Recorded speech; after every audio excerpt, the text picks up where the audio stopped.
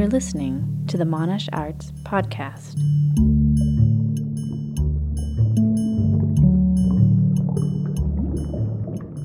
Our position is actually pretty precarious. But there's a huge desert in the middle of the continent. Most of us don't actually live in the desert. We actually live on these low-lying coastal plains, and a 1 metre rise in sea level is going to create absolute havoc with where we live. I mean, this is where we mainly live, in coastal cities, and they're not that much higher than a metre or two above sea level. My name's Andrew Milner, and I'm an Emeritus Professor of English and Comparative Literature in the School of Languages, Literatures, Cultures and Linguistics in the Faculty of Arts.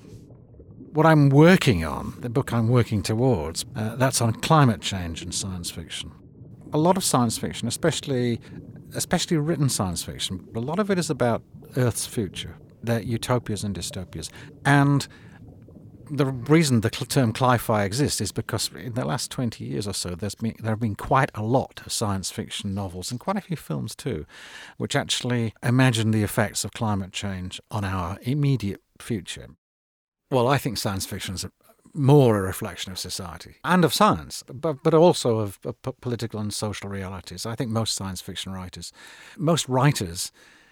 clearly what they write about is the world in which they live, even if it's disguised as some other planet or some other time. But nonetheless, for science fiction in particular, precisely because there is this focus on science and technology, it tends to connect with problems that scientists identify as problems, either ones that scientists make, like the danger of nuclear power or a nuclear war, but all problems that they identify that they haven't really made, which is actually like anthropogenic global warming. But the science fiction, I think, it's part of the debate. It's part of popularising, in many ways, ideas that when they stay in the form of scientific papers, they're not very accessible. One of the things science fiction does do is popularise technical questions that preoccupy scientists. There's a feedback loop, though. And there's no doubt that science fiction affects, and ideas are picked up from science fiction and taken into the real world. I mean, a lot of the American astronauts, the ones who flew, actually did indeed say they were Star Trek fans.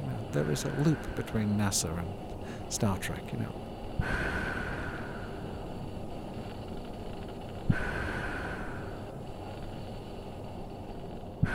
But what I think science fiction does do is allow for a popular but nonetheless rather more informed approach than you often find in everyday discussions, actually. I mean, the basic point of fiction is to entertain, let's be honest. But it has other things as well. It entertains, but it educates. It's not its primary goal, but it does. Well, because science fiction is a future-oriented genre, what I think is particularly important about it, if there is any one place in our culture where people aren't experts, but people are not idiots either. People speculate about how our world could become better or worse, then I think that's in science fiction. I think science fiction brings to our culture the most developed accounts of better worlds and worse worlds, better futures and worse futures. And it is still entertainment, but it's entertainment that makes you think. I've been at Monash since 1980, which sounds like an eternity, but yeah, I quite like it. There you go. Why move if you like what you're doing? But how did I get to science fiction? Well, I'd always been interested in science fiction. That's the short answer. First thing I remember reading, there was a comic strip in a comic called The Eagle, which came out weekly in England when I was very little. And the front page was a story of Dan Dare, pilot of the future, and that's why I read the comic. It was that strip that I wanted to read. I think you'll find lots of little boys and quite a few little girls of my age liked Dan Dare. The rest of the comic was okay, but Dan Dare was fantastic. What I'm looking at is how these climate fictions, how they represent the climate change. The classification I've got is basically one you would apply to non-fictional debates about climate change. At one extreme, you've got kind of the deep ecology, green stuff. And that basically says that, well, the planet will survive, we may not with it. At the other extreme is the denial that there is a problem. So in between, you've got things that mirror the debates about climate change in the real world. But then the core of it is about adaptation, as distinct from mitigation and as distinct from denial and as distinct from deep ecology. And adaptation is how will we, as a species, adapt to the changing circumstances, assuming that global warming is actually happening. Really, I'm mapping the different types of responses. If you think about that, that's five types of utopia. So I've got 5 types of utopia, dystopia, 5 types of climate responses. That gives me a logical, this is very boring, but it gives me 25 possible positions. And I'm trying to map which ones are coming out where.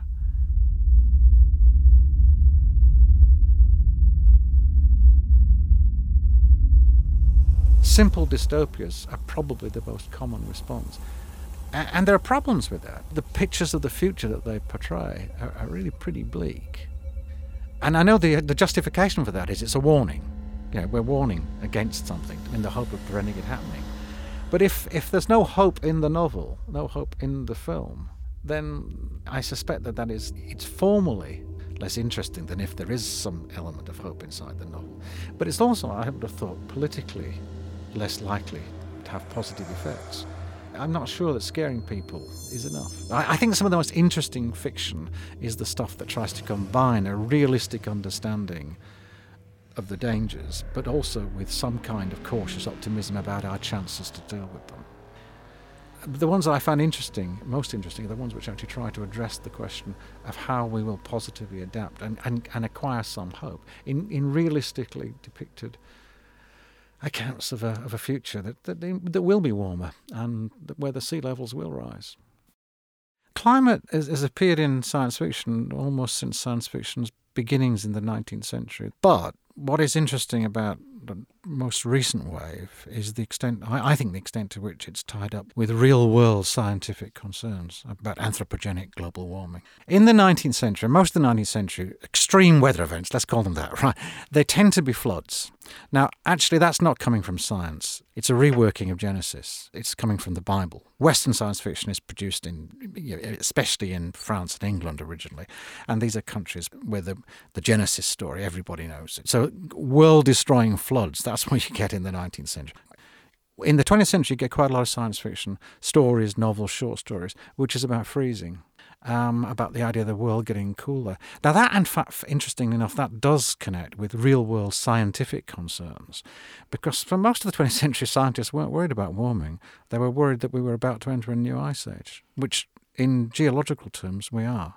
And it's only really in the late 20th century that scientists start to worry seriously about global warming, anthropogenic, human-made global warming, and that might more than offset the long-term trend toward freezing, actually. And that is really picked up in the science fiction in the late 20th, early 21st century, which imagines that we have created global warming. I started from the assumption that the way climate fiction would be distributed geographically would be roughly the same as science fiction in general. So it'd be overwhelmingly concentrated in America, Britain, France, so on, the ones I've just mentioned. But actually, as far as novels are concerned at any rate, there's a lot of climate fiction coming from places that I hadn't quite expected it, which you would say are not at the core, but at the periphery of the system.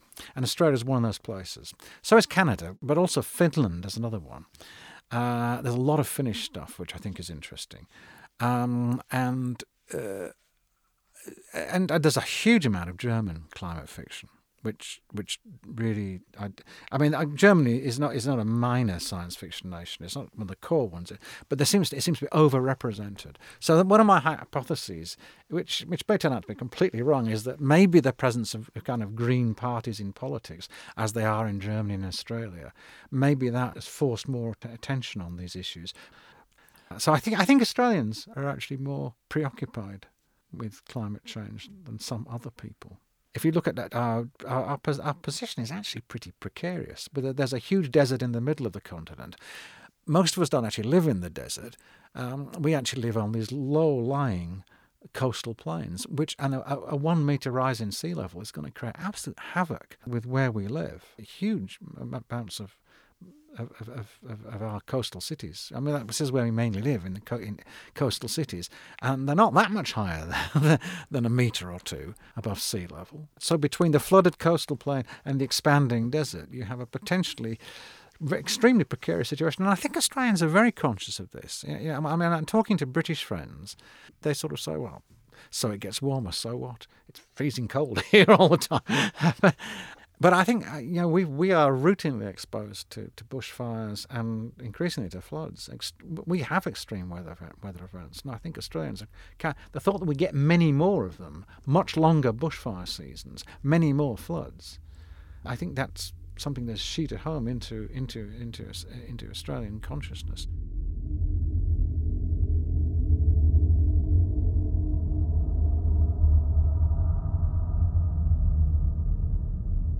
The deep theoretical model, which I wasn't going to bore you with, is called world systems theory. And it works with the idea that there's a core and a periphery and a semi-periphery of the world economic system, but also the world literary and cultural system as well. And that's why you do have to pay disproportionate attention to the United States and Britain and France. And to some extent, Russia and Japan and China as well, although they're kind of special cases. But because Japan is concentrated on anime and manga, but it has a huge global reach nonetheless. And China, because the science fiction is very recent, really there isn't much Chinese science fiction until the 1990s. Dystopias are more recent, and they reached their peak, I think, in the 20th century.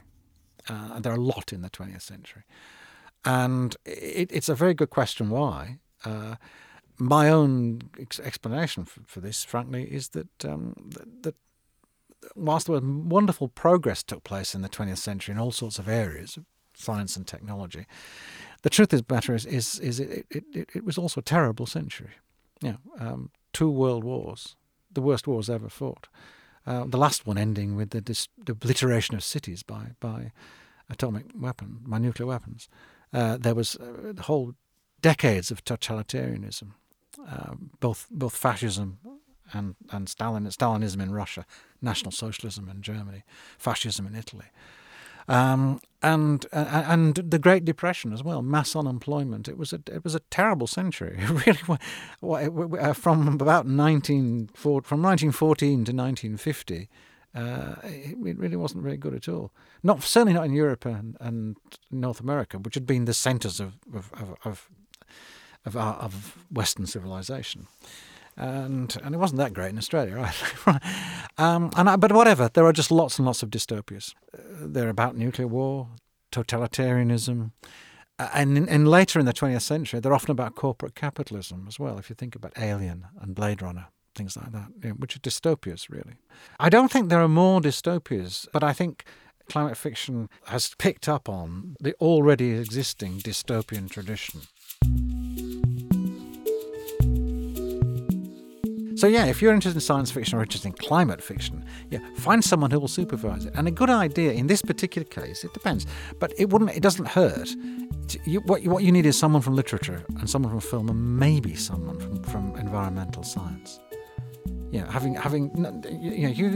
to have one supervisor. You can have 3, and someone knows about literature and someone about the film and someone knows about the science. Would be a nice combination actually for a science fiction thesis. Yeah, it would. But don't think it's going to be easy. Just because you like science fiction, it's still going to be hard work.